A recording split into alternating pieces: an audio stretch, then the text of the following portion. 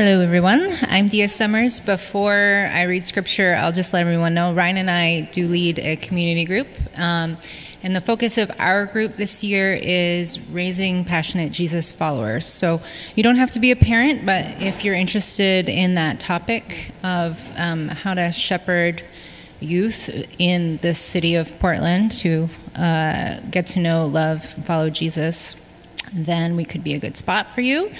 Currently, we have 6 adults and 5 kids, so probably a little more room, but we're trying to find and keep the balance to make it doable so that we can actually achieve that goal. But part of the focus of our group is that actually some of the weeks, and we haven't totally figured out what it's going to look like, but we're going to be like meeting all together, kids and the adults, to do like going over a Bible project video together, and like being intentional about sharing our faith with our kids. So plug for that. And then I'm on the prayer team also, and he asked me to do this, and I was like, I'm going to take the opportunity to have a minute of silent prayer. And then he did it. I was like, oh, praise Jesus. So that's awesome. Okay, now, this has a lot of names in it, so y'all are going to need to forgive me for stumbling over it.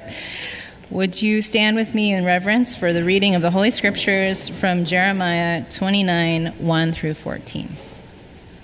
These are the words of the letter that Jeremiah the prophet sent from Jerusalem to the surviving elders of the exiles and to the priests and prophets and all the people whom Nebuchadnezzar had taken into exile from Jerusalem to Babylon. This was after King Jeconiah and the queen mother, the eunuchs, the officials of Judah and Jerusalem, the craftsmen, and the metal workers had departed from Jerusalem. The letter was sent by the hand of Elasah, the son of Shaphan, and Gemariah, the son of Hilkiah, whom Zedekiah, king of Judah, sent to Babylon to Nebuchadnezzar, king of Babylon. It said, "Thus says the Lord of hosts, the God of Israel, to all the exiles whom I have sent into exile from Jerusalem to Babylon. Build houses and live in them, plant gardens and eat their produce.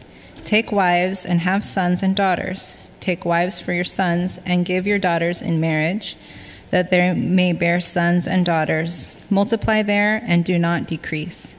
But seek the welfare of the city where I have sent you into exile, and pray to the Lord on its behalf. For in its welfare you will find your welfare. For thus says the Lord of hosts, the God of Israel, do not let your prophets and your diviners who are among you deceive you, and do not listen to the dreams that they dream.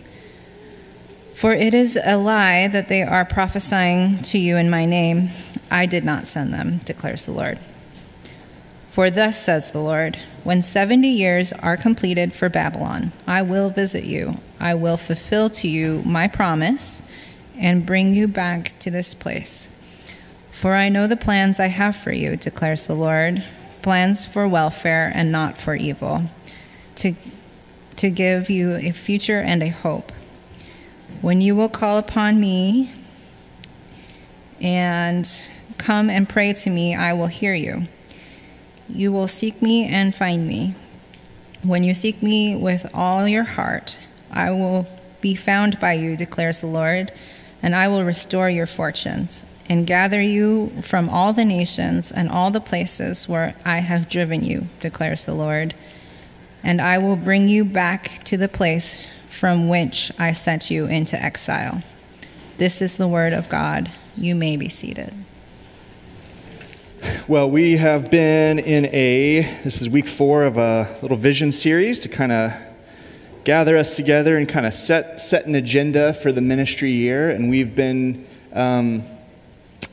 talking about just a desire that seems to have been collectively on the heart of this community, at least specifically the people that lead and serve here, for just greater depth And that depth, that desire for depth was expressed in terms of just the sense that there are deeper places to go, of course, with our God, deeper places to go in discipleship and abiding in Him, but also in community, just a greater just yearning and longing for connection, for serving one another, for knowing like what are the real needs and to meet those needs. And a lot of those ideas that were communicated, that were just kind of on the heart of this church, it turned out they could be very easily categorized and summarized and discussed from the vantage point of the 4 pillars of Door of Hope, which are kind of 4 kind of vision, value ideas that the church was founded on, and that still lead and guide us today. And so we've been working through those. We began with the cross, which defines our theology. We went to community, which defines our life together. Last week we talked about simplicity, which defines much of our philosophy. And today we talk about the 4th and final pillar, which is the city, the place in which we live, the place in which we minister. And if the simplicity pillar I mentioned last week has always historically been the most difficult to discuss pragmatically, the city pillar has always been the most divisive. And some of that's been self-inflicted. And this is the weirdest thing, y'all. I have no idea how or why this happened, but I found this on the floor yesterday upstairs in the balcony, and no one knows what this is probably. Some of you might. This is a little card. It has the Door of Hope logo, and it says, "Write your zip code."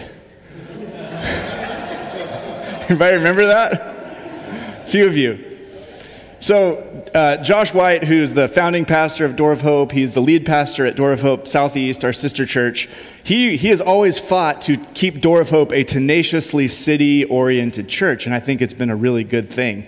But sometimes the ways in which he expresses that passion and that love for the city have been in ways that perhaps could have been interpreted as a little bit off-putting to some. And I remember this. It was in this building years ago.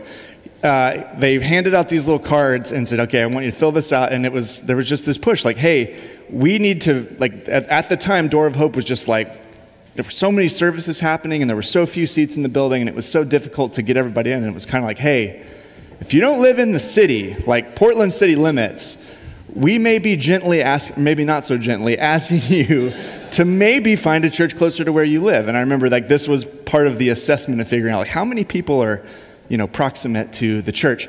It is the strangest thing. I swear to you, I did not print this off. I was like walking around here last week and just on the floor in the balcony, I was like, what the heck? This is the card. It must have fallen out of one of your Bibles or something. Or someone knew this pillar talk was coming up and you're like, I dare you, do it again. Do it again. That is really bizarre. Did someone do that, like, intentionally? Okay. I'll take that as a maybe. Well, okay, we're not going to be doing that. But I do want to define the city pillar. And there's 3 practical ideas before we get into the scripture that I just want to lay out. What function the city pillar has had for us as a church, and now churches here in Portland. The first idea is that the city pillar, the idea of the city, forms a relational center of gravity for us. It's the context and it's the enabler of our locality. And it's even what makes the community pillar make sense.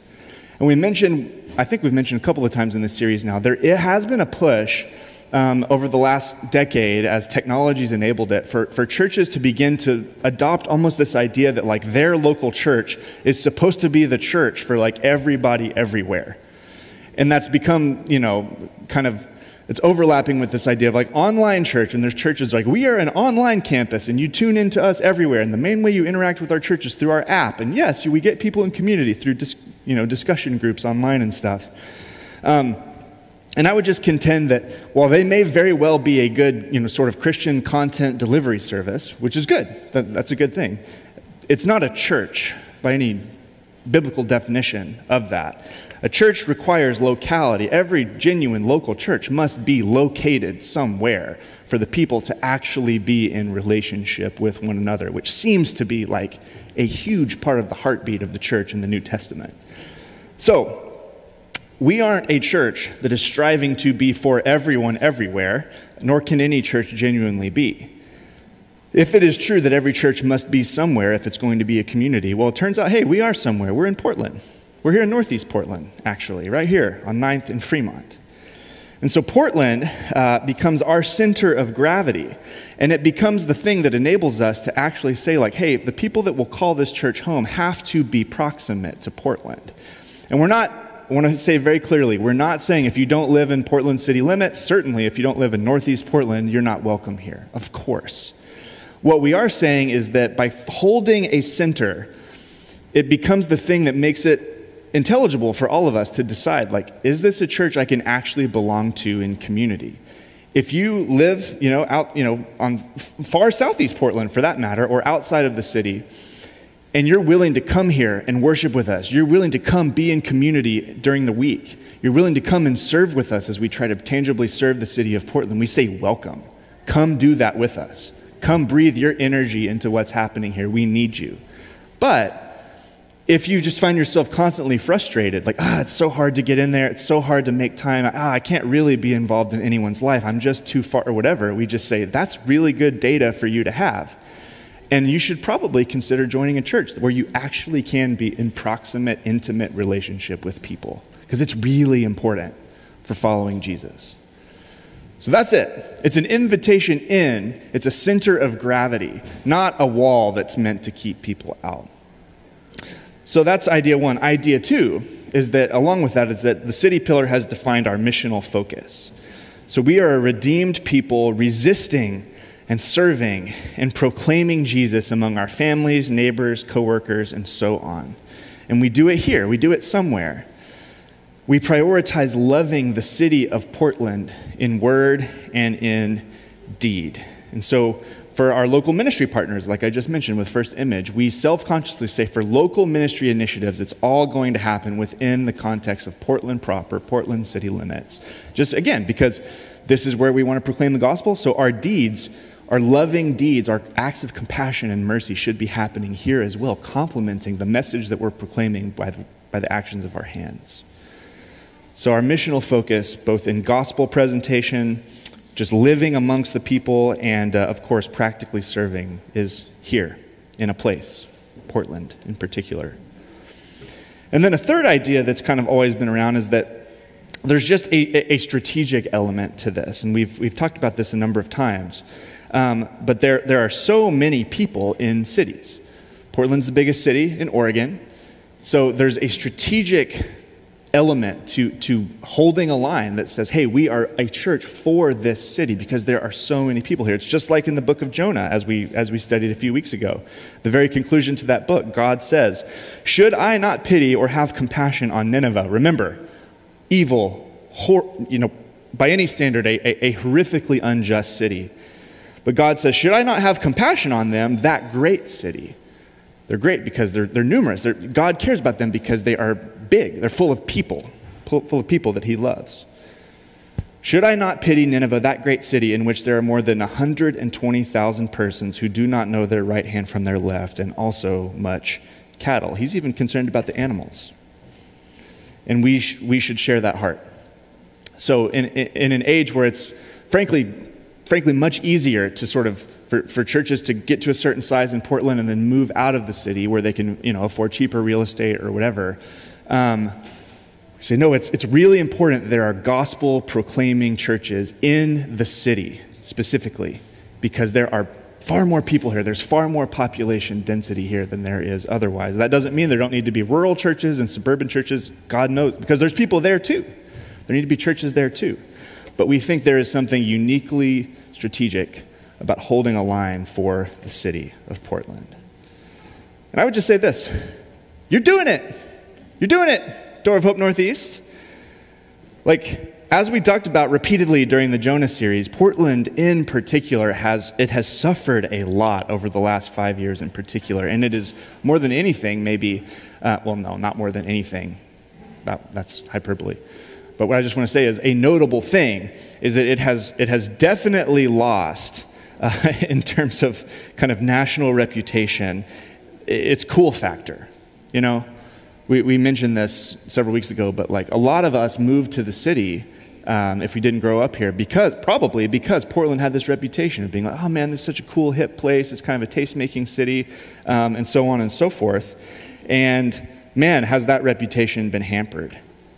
And it's a test for how much we love our neighbors and love the people here and love this place, even when it's not serving us in the way that we might want it to. And it's exchanged that cool factor for a degree of suffering and struggle and discomfort and tragedy and violence. And we lament all those things. And it's okay to lament those things. And it's okay to name those things. We don't have to be like running PR for the city. It's like, oh, everything's just great. Anyone who says that's just getting their news from the wrong places or whatever. No, we can name it. But I just say this: hey, you're here. You're here. And there's a lot of people that aren't. And that's okay. That's not right or wrong for people to have moved on to different churches or out of the state or out of the city or whatever. But I just say it's great. By your presence here, you are planting a flag for the gospel of Jesus Christ, for the love of God and the love of neighbor here in Portland. Whether you understand yourself to be or not, I want to state it very clearly. If you're a disciple of Jesus and you're here, you are a missionary to this place, a servant to this place. And as we all know, it's not easy, but it is good. Isn't that true? Those aren't always the same thing. Something doesn't have to be easy to be good. And I think that committing to be a faithful representation of historic Christianity and the one true gospel of Jesus at this place, at this time, is deeply good, friends. So I say thank you. Thank you for being here. And I say thank you sincerely to the other gospel-proclaiming churches in our city and Christians that attend those churches that are here, like seeking to love Jesus and love their neighbors with authenticity and integrity. So that's what the city pillar does. But what I want to talk about a little bit more is what do we do while we're here? All those things stated. What is our posture meant to be while we're here? That's what this morning is about. So I want to pray one more time, and then we'll jump into that Jeremiah text that was read for us. Lord, help us. We need your Spirit to move. Lord, I need your words to be underneath mine. And Father, if there's anything I'm planning to say that is not of you, that is just my ideas or whatever, Lord, I just pray that you'd protect us all from those. But may your heart towards this city just resonate and ring out this morning. And may we tune ourselves to it, to you. And Lord, I do just genuinely thank you for all the people that are here in this room and all the people that are part of this community that are not in this room right now, who have counted the cost of living in kind of a hard place right now. And have said that we're willing to count it, and we're willing to be a gospel presence despite it. Thank you, Lord. That is a gift. We don't take it for granted. Amen. Well, Jeremiah 29, the opening verses of the chapter kind of set the stage. But what we're told is that what follows is the words of a letter that one of God's prophets, a guy named Jeremiah, sent to the surviving elders of the exile and the priests and the prophets and the people. So got to lay some foundation here for the background to this. So at this point in Israel's history, Jeremiah is an Old Testament book. The story here follows towards the latter end of the Old Testament. All kinds of trouble had befallen the nation. And at this point in their history, the kingdom of Israel had actually divided into two competing kingdoms. The kingdom of Israel in the north and the kingdom of Judah in the south. It was just all this intrigue and division and conflict, and they broke apart. And it's viewed as this like tragic thing, like, oh my gosh, this nation who's supposed to represent God and his love and his unity has fragmented, and they've divided. Maybe not quite as extreme to say it was a civil war, but that kind of a dynamic. And so both of them had fallen into all kinds of idolatry and injustice and issues and problems. And God had said all the way back when he gave them the law following the Exodus, when he rescued them from Egypt, he gave them the law, and he said, listen, if you betray the terms of my covenant, namely, if you give yourself over to other gods, if you give yourself over to injustice, if you don't care for one another and for the people around you the way that I've commanded, trouble will come. And it's motivated by love. It's motivated by an eventual act of restoration, but you will be judged. You will be judged. You will be taken from your land. And sure enough, the ancient empire of Assyria took the northern kingdom, and now the southern kingdom was captured by Babylon, the other gigantic superpower of the ancient world. So all the leaders, we're told, had been brought to Babylon, and God wants to send them a message now that they're in a foreign land. It's like, I have something for you. Here's how you are supposed to live now that you are in enemy territory, forcefully taken from your land. That's what's going on here. And so the first, if you're a conscientious student of the Bible, the first thing you should ask is like, oh, okay, well, is any of this applicable to us? Like, we're not really in this situation. There's a historical story, about concrete events that happened. Why are you going to shoehorn this into Portland? And I would just say, well, in this specific teaching from God to a very specific people in a very specific situation, most scholars agree we find a set of principles that embody the posture of the people of God everywhere and in every situation, even in every city they find themselves in. There's a very real sense in which, even after the people of Judah and Israel were returned from captivity to their land, that the exile wasn't really over. The former glory was never really reestablished. There was always something off about the city and the temple and its place in the world, and they were just always waiting for something more. Even when you get into the New Testament, it's very common for Jesus to talk about the life of people living their lives in terms of exilic categories. Being a stranger, being a sojourner, being someone whose fundamental home isn't quite here. Peter uses the word exile specifically to write to the churches that he wrote to. And so yes, the idea of living in exile is still very, very much a key category for how you and I should understand ourselves as Christians, even in Portland in 2023. Though thankfully we're not held here at gunpoint. I assume most of us. So yes, I do think it's applicable, and that's the situation. Well, the bulk of the letter lays out three possibilities, and this kind of framework for understanding this was popularized by Tim Keller. He's given a number of sermons on this passage that have been highly influential for me and a number of people. But I just want to read the passage again. Here's how the letter begins. This is the first 10 verses of the letter. Thus says the Lord of hosts, the God of Israel, to all the exiles whom I've sent into exile from Jerusalem to Babylon. What's he going to say? What do you do? You've seen the temple destroyed. You've seen the city burned. You've seen your friends and family, some of them killed, and the many taken off by force in chains to a foreign nation. What do you do in that situation? Build houses and live in them. Plant gardens and eat their produce. Take wives and have sons and daughters. Take wives for your sons. Give your daughters in marriage that they may bear sons and daughters. Multiply there and do not decrease. Interesting. But it gets even more scandalous. Verse 7. But seek the welfare of the city where I have sent you into exile, and pray to the Lord on its behalf, for in its welfare you will find your welfare. Thus says the Lord of hosts, the God of Israel, do not let your prophets and your diviners who are among you deceive you, and do not listen to the dreams that they dream, for it is a lie that they are prophesying to you in my name. I did not send them, declares the Lord. For thus says the Lord, when 70 years are completed for Babylon, I will visit you, and I will fulfill to you my promise and bring you back to this place. That's Israel. For I know the plans I have for you, declares the Lord, plans for welfare, not for evil, to give you a future and a hope. Then you will call upon me and come and pray to me, and I will hear you, and you will seek me and find me when you seek me with all your heart. I will be found by you, declares the Lord, and I will restore your fortunes and gather you from all the nations and all the places where I have driven you, declares the Lord. And I will bring you back to the place from which I sent you into exile.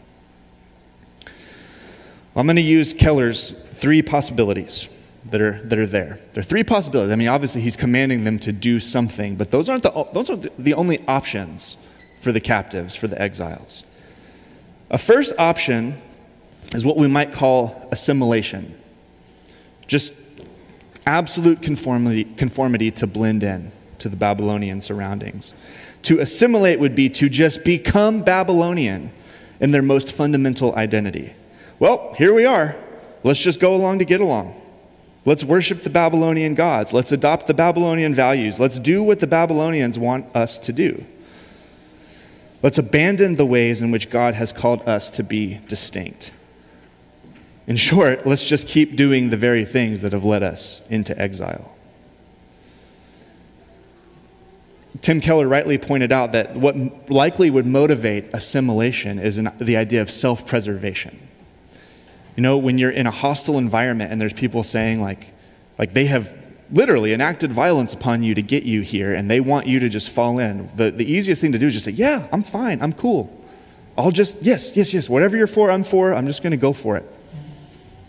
It's a self-preservation that leads to that. What might this look like in our context? What might this look like in Portland in 2023? Again, same thing.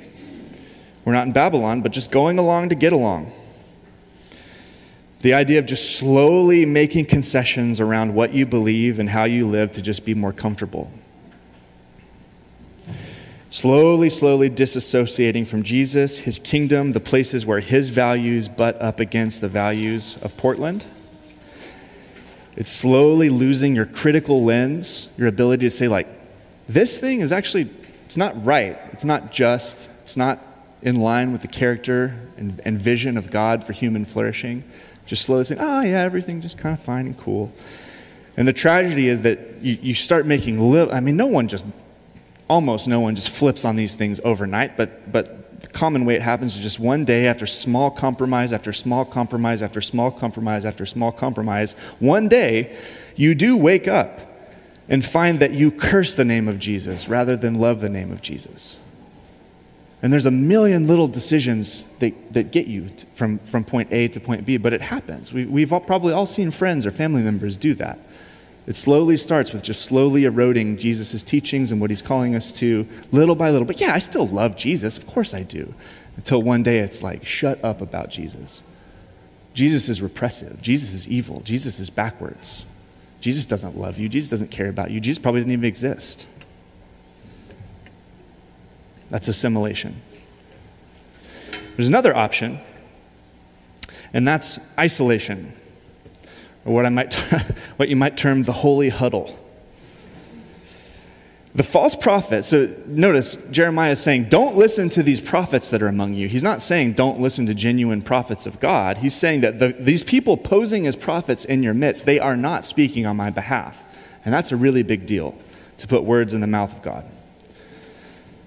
But what they appeared to be prophesying about, they were suggesting we read this as you read on in Jeremiah, what these false prophets were saying was that this exile was going to be really short, actually. They were saying that they are going to be restored back to Jerusalem very, very soon. You're just going to be here for a few months, maybe a couple years, but we are going to be right back. Babylon's going to get judged. Guys, just hang on for a little bit. We'll be back in our comfortable land soon. And the implication of that was that there was no reason to settle in for the long haul.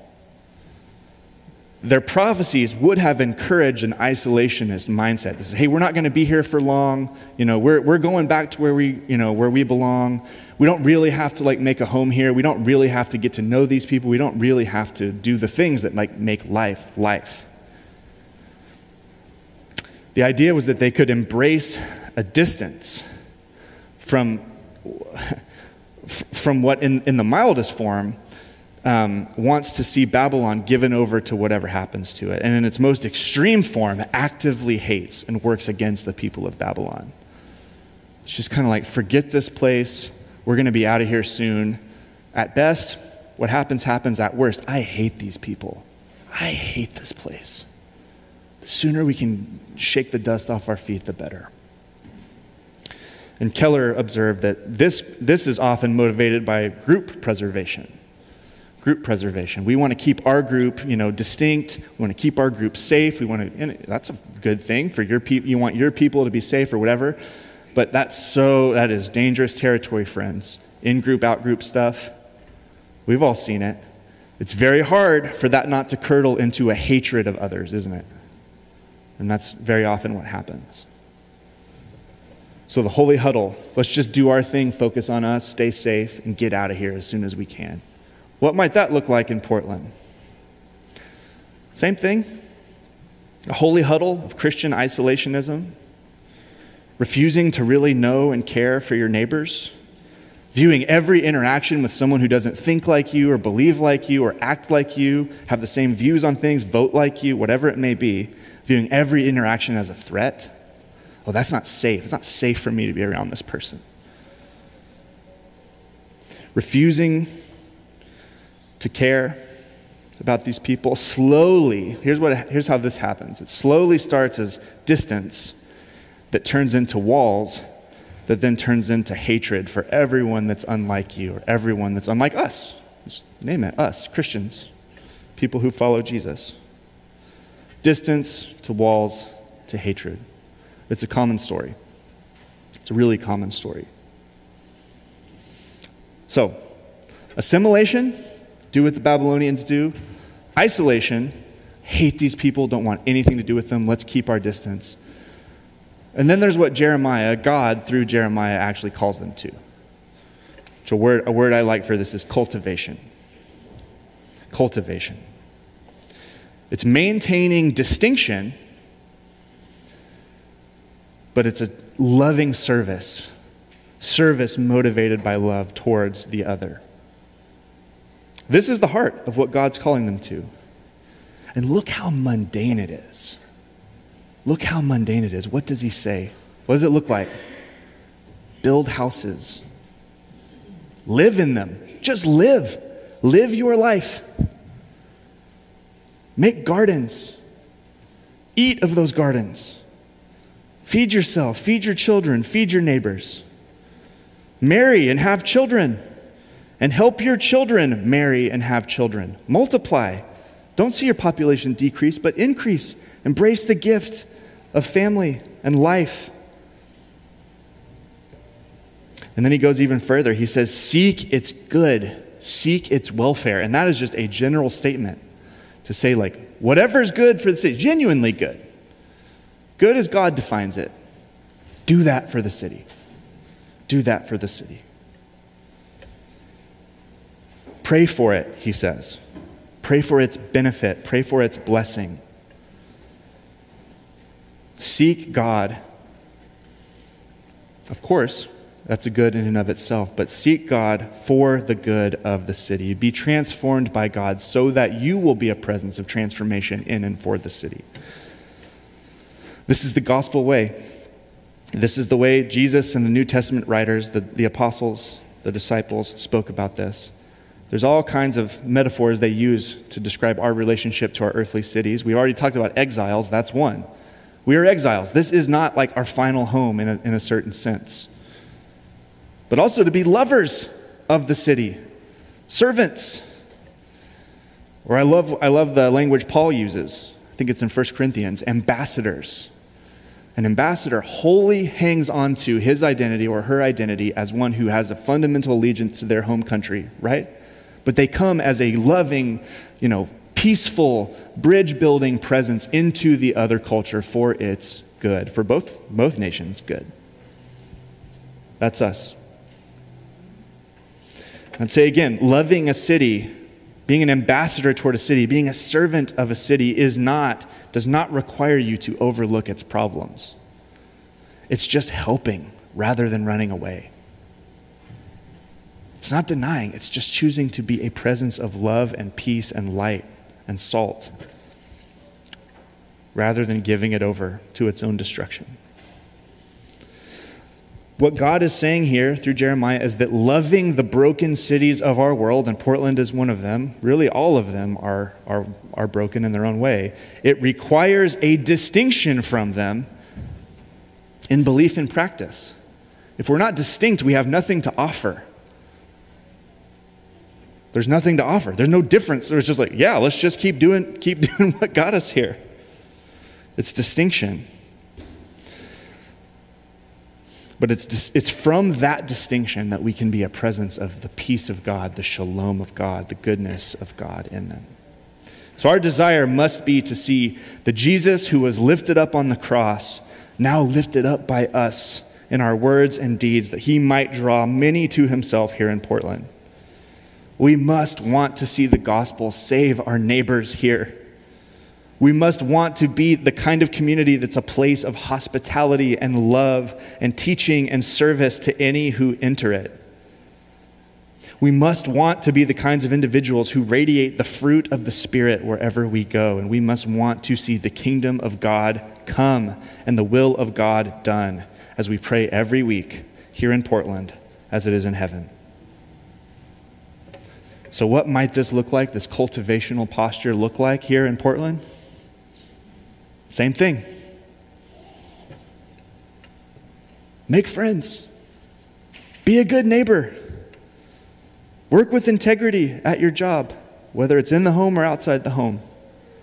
Live a life of generosity. Live a life of sexual integrity. Live a life of family love. Support our local artists. Make beautiful things to put out into the world. Pray for the city. Pray for your friends. Pray for your neighbors. Pray for your enemies. Pray for the most vulnerable in our midst. Pray for the city's leaders. It's harder to do that than just tweet negative things about them. Commit yourself all over again to knowing Jesus and following him in community. Do your part to make your life, your home, and our church a beautiful picture of the countercultural good news of the gospel of Jesus. And amidst all of this, become an invitational, gospel-sharing presence. Tell the good news that Jesus is king, that he loves everyone, and that he died to save them, and to bring them a life more beautiful than they can imagine. But that they do need saving, just as I do and just as you do. That's what it means, I think, to cultivate here and everywhere.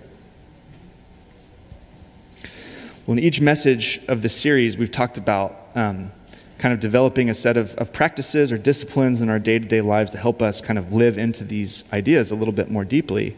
And I've said it again, and next week I'm going to share some actual resources to help us sit down and figure out how to implement these things into our lives. And we're going to discuss these in community group, try to put some track to this.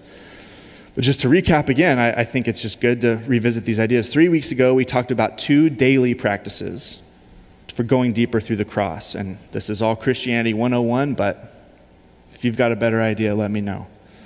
Those 2 were a daily commitment to time in the scriptures and a daily commitment to prayer. 2 weeks ago, we talked about 2 weekly disciplines. Those are daily, now weekly disciplines for going deeper into community. Weekly gathering with the whole church body. Prioritize this time. And weekly gathering in a community group. And if not a community group, let's talk about another space where you can weekly commit to being with the people of God for the purpose of growing around him together. And then last week, we talked about 2 monthly practices of space making and load sharing that help us keep our value around simplicity. And those were giving financially and serving, doing those once a month. So each of these, for us who worship and gather and live our lives to some degree in the midst of our city, is a means of loving our city. I don't want you to lose that connection. Becoming a cross-formed individual who radiates the grace and truth, love and justice of God. Becoming a community-forming individual who contributes to these spaces where people can come and encounter the gospel and the love of God in tangible, visible ways. Becoming a simplicity-formed individual who makes a habit of contributing to the church community's goals through giving and serving here and out in the city with our ministry partners. All of these are ways of actually shining gospel light in this city. Don't lose that connection. And as a quick side note, I do just want to mention that so many people want to make a difference in our city. So many of you do. That was another one of the just cries of the heart over these last couple months that I heard. But I know that each of us can so easily be paralyzed by like the buffet of options that's out there. Like, man, I care about like racial justice, but I also care about the poor and the vulnerable in this community. I also care about immigrants and refugees, all these different things. You're just like, whoa. And, if you spend too much time on social media, you get this sense of like, man, everyone who's like actually thoughtful is involved in like 50 organizations and doing all this stuff. And spoiler alert, they're not. They tweet about it a lot. Probably. More realistically, each of us has the time and the margin to pick one or two things that you're like, man, my heart just beats for this, and I'm going to commit myself to it. And that's actually where the deep, good difference gets made, not by social media posturing. In some ways, that probably just does more harm than good. So all of us, our buffet of choices and obligations can paralyze us, but start by just picking one thing that you care about and say, I'm going to actually give some real time and some real energy and maybe some money to this in a way that's costly and see what happens. That's way better than what you post on Facebook. So, anyway. So let's do one more discipline. All of these are related to the city, but let's do one more that's, again, almost insultingly simple. This week, I would maybe call us all into one more monthly practice to help us move into the city. And it's a really simple one, again. I would just call it invitation. What would it mean to state a goal that once a month, just once a month, you make an invitation of one of these three sorts? An invitation to Jesus. This is the boldest one. Say, once a month, I'm going to share the gospel of Jesus with someone in my life. The good news of his life, his death, his resurrection, the hope that he offers, the grace and infinite forgiveness and mercy that he has. It's one. Maybe you're a little less bold than that.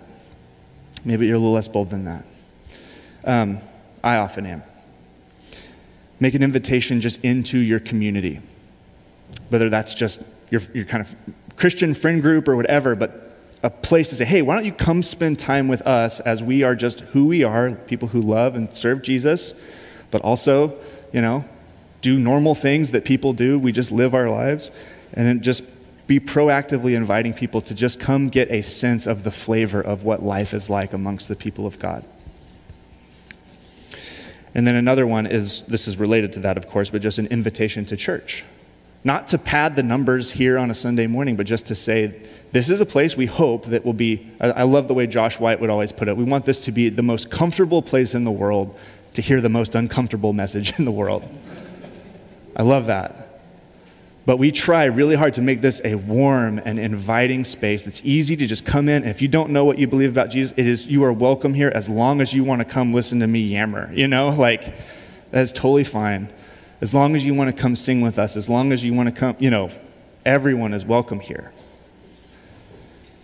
But we are calling all of us somewhere, and that is to obedience to the risen Jesus, to the historic Jesus.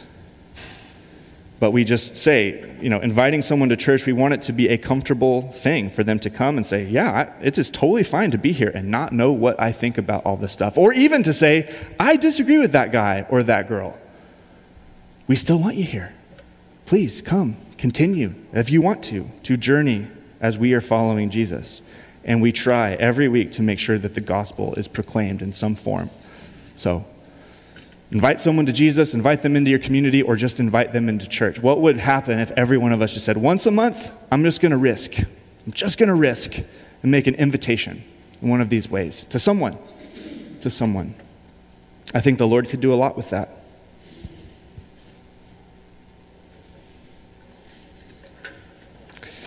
Well, to conclude, I'm going to reread the last few verses of this, that we don't miss it. He's told them what to do, but then he says, Thus says the Lord, when 70 years are completed for Babylon. So he's saying, in 70 years, the exile will be over. I will visit you, and I will fulfill to you my promises. I will bring you back to this place. For I know the plans I have for you, declares the Lord, plans for welfare and not for evil, to give you a future and a hope. Then you will call upon me and come and pray for me, to me, and I will hear you. You will seek me and find me when you seek me with all of your heart. I will be found by you, declares the Lord, and I will restore your fortunes and gather you from all the nations and all the places where I have driven you, declares the Lord, and I will bring you back to the place from which I sent you into exile. So is this promise for us? Once again, it's a very specific promise to a very specific people. In 70 years, you will be restored back to Israel, but all of our grandmas who have this verse like crocheted up in their kitchen, they're right. They're right. This is a very popular verse because it does speak to some of the deepest truths imaginable. God does have a good plan for us. It is now for us and to us through Jesus. He does have plans to give us a future and a hope and to prosper us. He does have plans for welfare, for us, the deepest we could possibly imagine. That's union with him through Christ, forgiveness of our sins, his genuine righteousness, and a grafting into his eternal family that will never be lost and broken. And the glories of not just a meaningful, purpose-driven life here in the here and now, but a future in the glorious new heavens and new earth, where he wipes every tear from every eye, removes every trace of sin and evil and injustice, and gives us a perfect beginning to the beautiful new story that we can only dream and imagine how glorious it's going to be. So, to conclude all this, I would just say, trust the promises of God. His purposes are good. His plans are good. And seek him. May we seek him. May we not be content with where we are now or even 20 years from now, but may we always be yearning for more of him. There is always more to discover through the cross, with community, simply, and in and for our city. He's telling us he wants to be found, but he will only be found in the deepest ways if we leave nothing on the table, if we seek him with all of our hearts. So may whatever we experience this year not be for lack of pursuit, lack of passion, lack of calling and praying and seeking with all of our heart's door of hope. Amen? Let's pray.